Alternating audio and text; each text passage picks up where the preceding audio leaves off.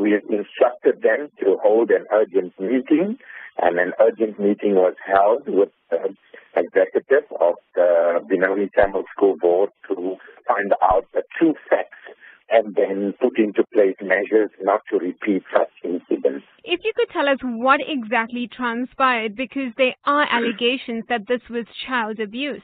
No, we can clearly say that this has been put into the limelight for wrong reasons. Some people are looking to use the incident as a media exposure, but we can clearly say that that is clearly not the case. There has been no abuse in terms of children. Corporal punishment perhaps was exercised. We put a strong stop to that.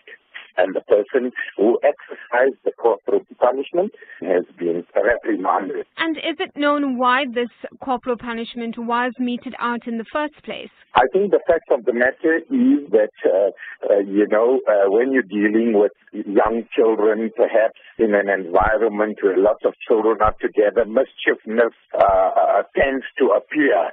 And children are sort of mischief and get on to do certain naughty things. But I think we must send a clear message that no matter what children do, as the South African Tamil Federation, we are saying that adults, teachers, or anyone that is in a line of authority should not lose their cool or use any form of corporal punishment.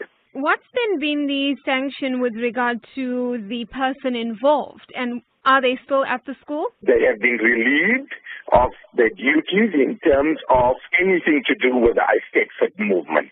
And at the school? At the school, you must understand this is not a teacher, it was just a parent. We understand that there is immense anger amongst the community about this.